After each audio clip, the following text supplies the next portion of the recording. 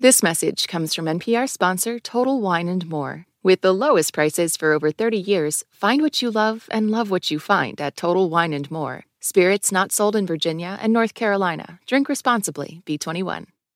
This message comes from NPR sponsor Grammarly. 96% of users report that Grammarly helps them craft more impactful writing. Save time with one click and go from editing drafts in hours to seconds. By understanding your writing and context, Grammarly provides relevant, personalized suggestions to help your team make their point and move faster. Make a bigger impact at work. Sign up and download for free at Grammarly.com/podcast. That's Grammarly.com/podcast. Grammarly. Easier said, done. You're listening to Shortwave from NPR. Hey everyone, Regina Barber here.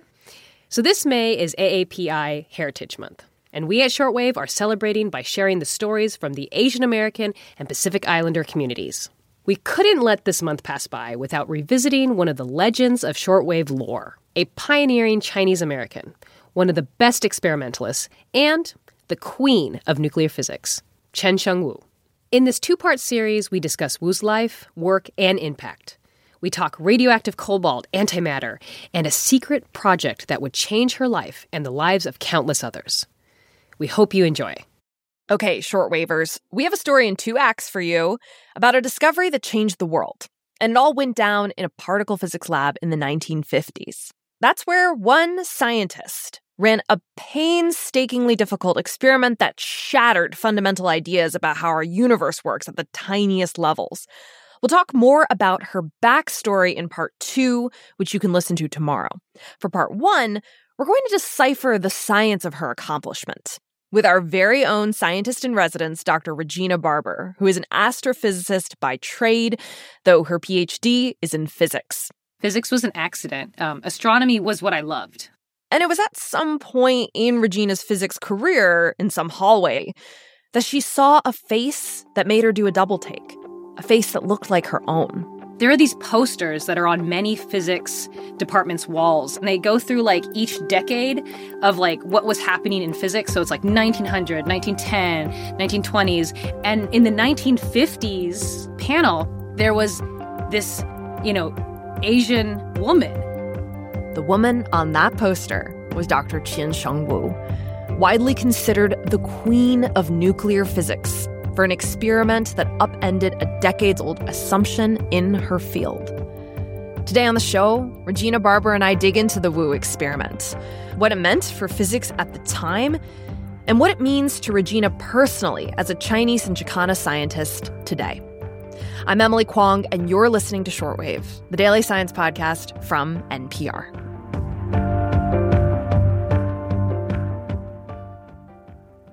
This message is brought to you by Apple Pay. Fussing with plastic cards should be a thing of the past. Instead, pay the Apple way. Apple Pay is easy, secure, and built into iPhone. All you have to do is set it up. Just add a card in the Wallet app, and you're good to go.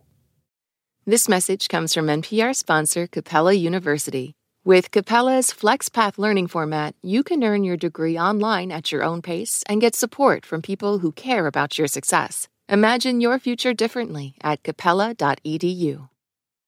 Okay, so Regina, Dr. Barber, Gina B., for the last few weeks, you've been kind of diving into the life of Dr. Wu and her career as well. Right.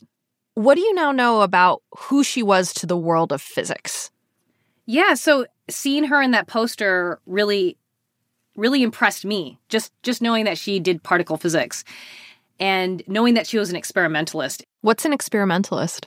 So, yeah, experimentalist is somebody who actually, does experiments, who actually tests these theories. A theorist usually just does models on computers, like pen and paper kind of stuff, but an experimentalist, has a lab. Experimentalists are doing the work, doing the physics. And that's the kind of scientist that Dr. Wu was? Right. And she was one of the best. Being an experimentalist is, rough on your psyche because stuff doesn't work. And sometimes it doesn't work because of, the discoveries you're making. Sometimes it doesn't work because of you didn't buy the right equipment, because something broke. She was highly respected in the science community. And this was on top of her being an immigrant, a woman, and a woman of color. So Dr. Wu, she was kind of growing in her career and in prominence in the 1950s. And this was a time when people thought that nature, like the world around us, worked in a particular way. What did people think back then? Yeah, so scientists had this idea that they were small, discrete chunks of matter, and we called that atoms. And we knew about the atom, we knew about electrons, and about the nucleus. Okay. But what we know now is that the nucleus can be broken into subatomic particles, much smaller particles that actually relate to forces in our universe. And that interaction between particles and these like fundamental forces is where Dr. Wu's story comes into play here. So what did people think about forces back then? Yeah, well, back then, people knew all these forces acted on different particles in different ways, but they thought they all acted symmetrically. But what does that mean exactly? It means that if I were to flip everything, I would flip from top to bottom. I'd flip left to right. If we were in this mirror universe, all the forces would act the exact same way in perfectly symmetrical ways. Like everything would work the same. There's no direction that's preferred in the universe. This idea was called conservation of parity. Okay. So that was the dominant idea at the time. And when you say fundamental forces, what do you mean? Like Star Wars forces? I wish, kind of. So the 4 fundamental forces, you'll actually recognize them. One's gravity, mass getting attracted to mass. The other is the electromagnetic force, which is an electron being attracted to a proton or 2 protons being repelled. And then there are these other 2, the nuclear forces. The first one is the strong nuclear force, which kind of keeps that nucleus together, like goes beyond those 2 protons wanting to get away from each other, keeps the nucleus bound. And then there's the weak nuclear force. What does the weak nuclear force do? So the weak nuclear force, it's responsible for some radioactive decay of atoms, for the beta decay. Oh, right. And Dr. Wu studied beta decay. And you're saying beta decay is caused by the weak force. Right, correct. So let's get to this moment, her moment, which is what Dr. Wu was doing with beta decay at the time and why these 2 theoretical physicists, T.D. Lee and Chien-Shiung, approached her in the first place to help them run these experiments. So these 2 theorists, Yang and Lee, they were both Chinese Americans as well. And I remember reading this and thinking, oh, they just went to her because she's also Chinese American. But no, not at all. Like, they went to her because she was like the best in the business. She took a whole bunch of cobalt-60 atoms, a version of cobalt that's radioactive or unstable. It doesn't really want to stay cobalt-60. And she aligned them. So she made sure that they were all kind of in the same direction.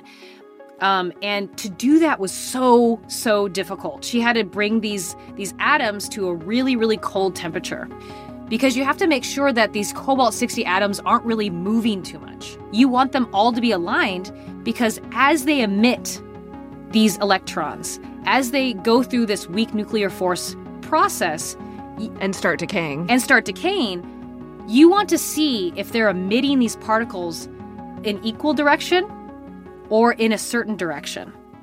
And what were people expecting to see from this experiment if the rule, conservation of parity, were true for the weak force?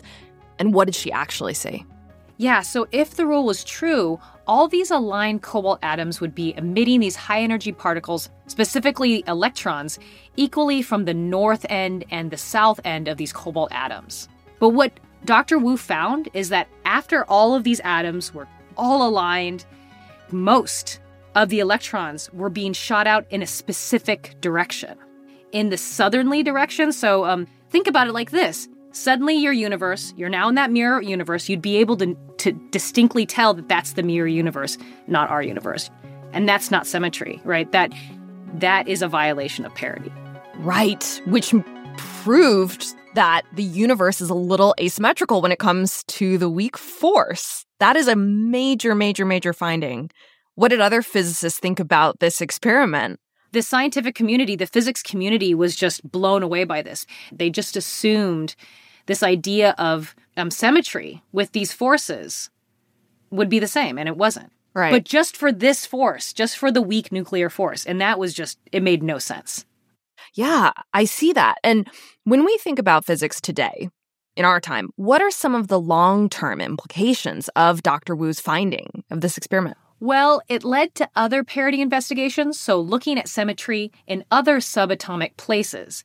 And those parity investigations help scientists distinguish between matter and antimatter. So matter is what we're made up of, right? But antimatter also exists, which is just like matter in its size and mass, but everything else is opposite. And if matter and antimatter meet, it explodes. They annihilate each other. Oh, they're like mortal enemies. Yes. So, there's this question of why we're here at all. Why haven't all the matter and antimatter in the universe just met up and exploded and annihilated each other?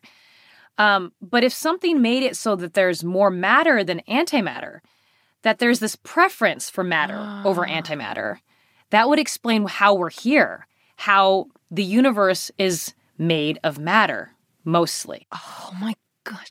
So what you're saying is that this notion of asymmetry may be why after the Big Bang there's more matter than antimatter, meaning the right conditions for us to even exist, for the world as we know it to exist. Maybe. Ramifications of this are still being discussed. So after this experiment was run and the paper was published, shortly after that, the theoretical physicists who approached Dr. Wu, Dr. Li and Dr. Yang, they both won the Nobel Prize in physics. Yeah. And Dr. Wu did not. Correct. Why? I think there's a lot of things that kind of go into it. It's that she was a woman, that she was a woman of color, and that she was an experimentalist. And there is this hierarchy in physics where the theorists are seen as the smartest, the ones that are really doing the work, and the experimentalists are just like tech, the tech people. It's the first thing every other physicist or even non-physicists who know of her say. They say she should have won the Nobel Prize. How has learning about her impacted you? It makes me really proud to have, an Asian American woman in physics, because that's what I am.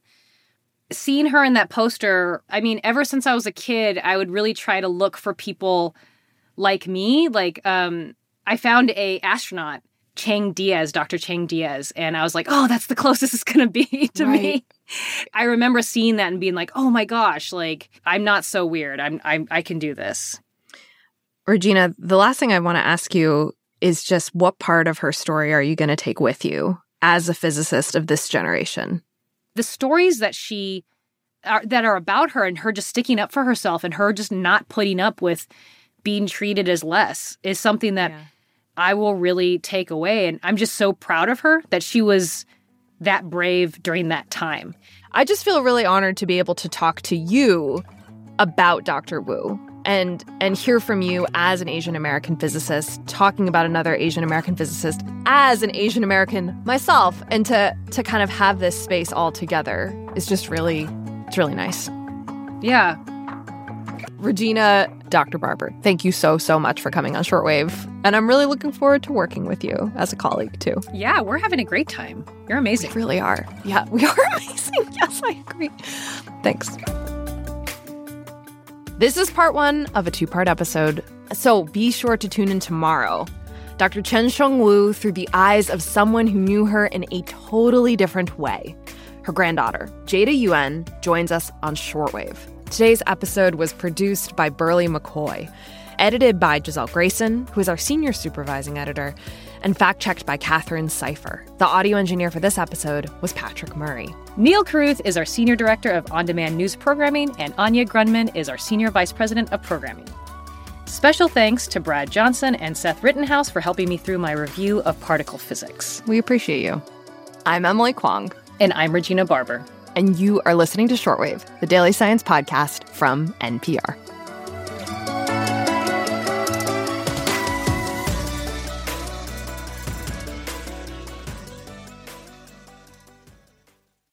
This message comes from NPR sponsor ShipBob.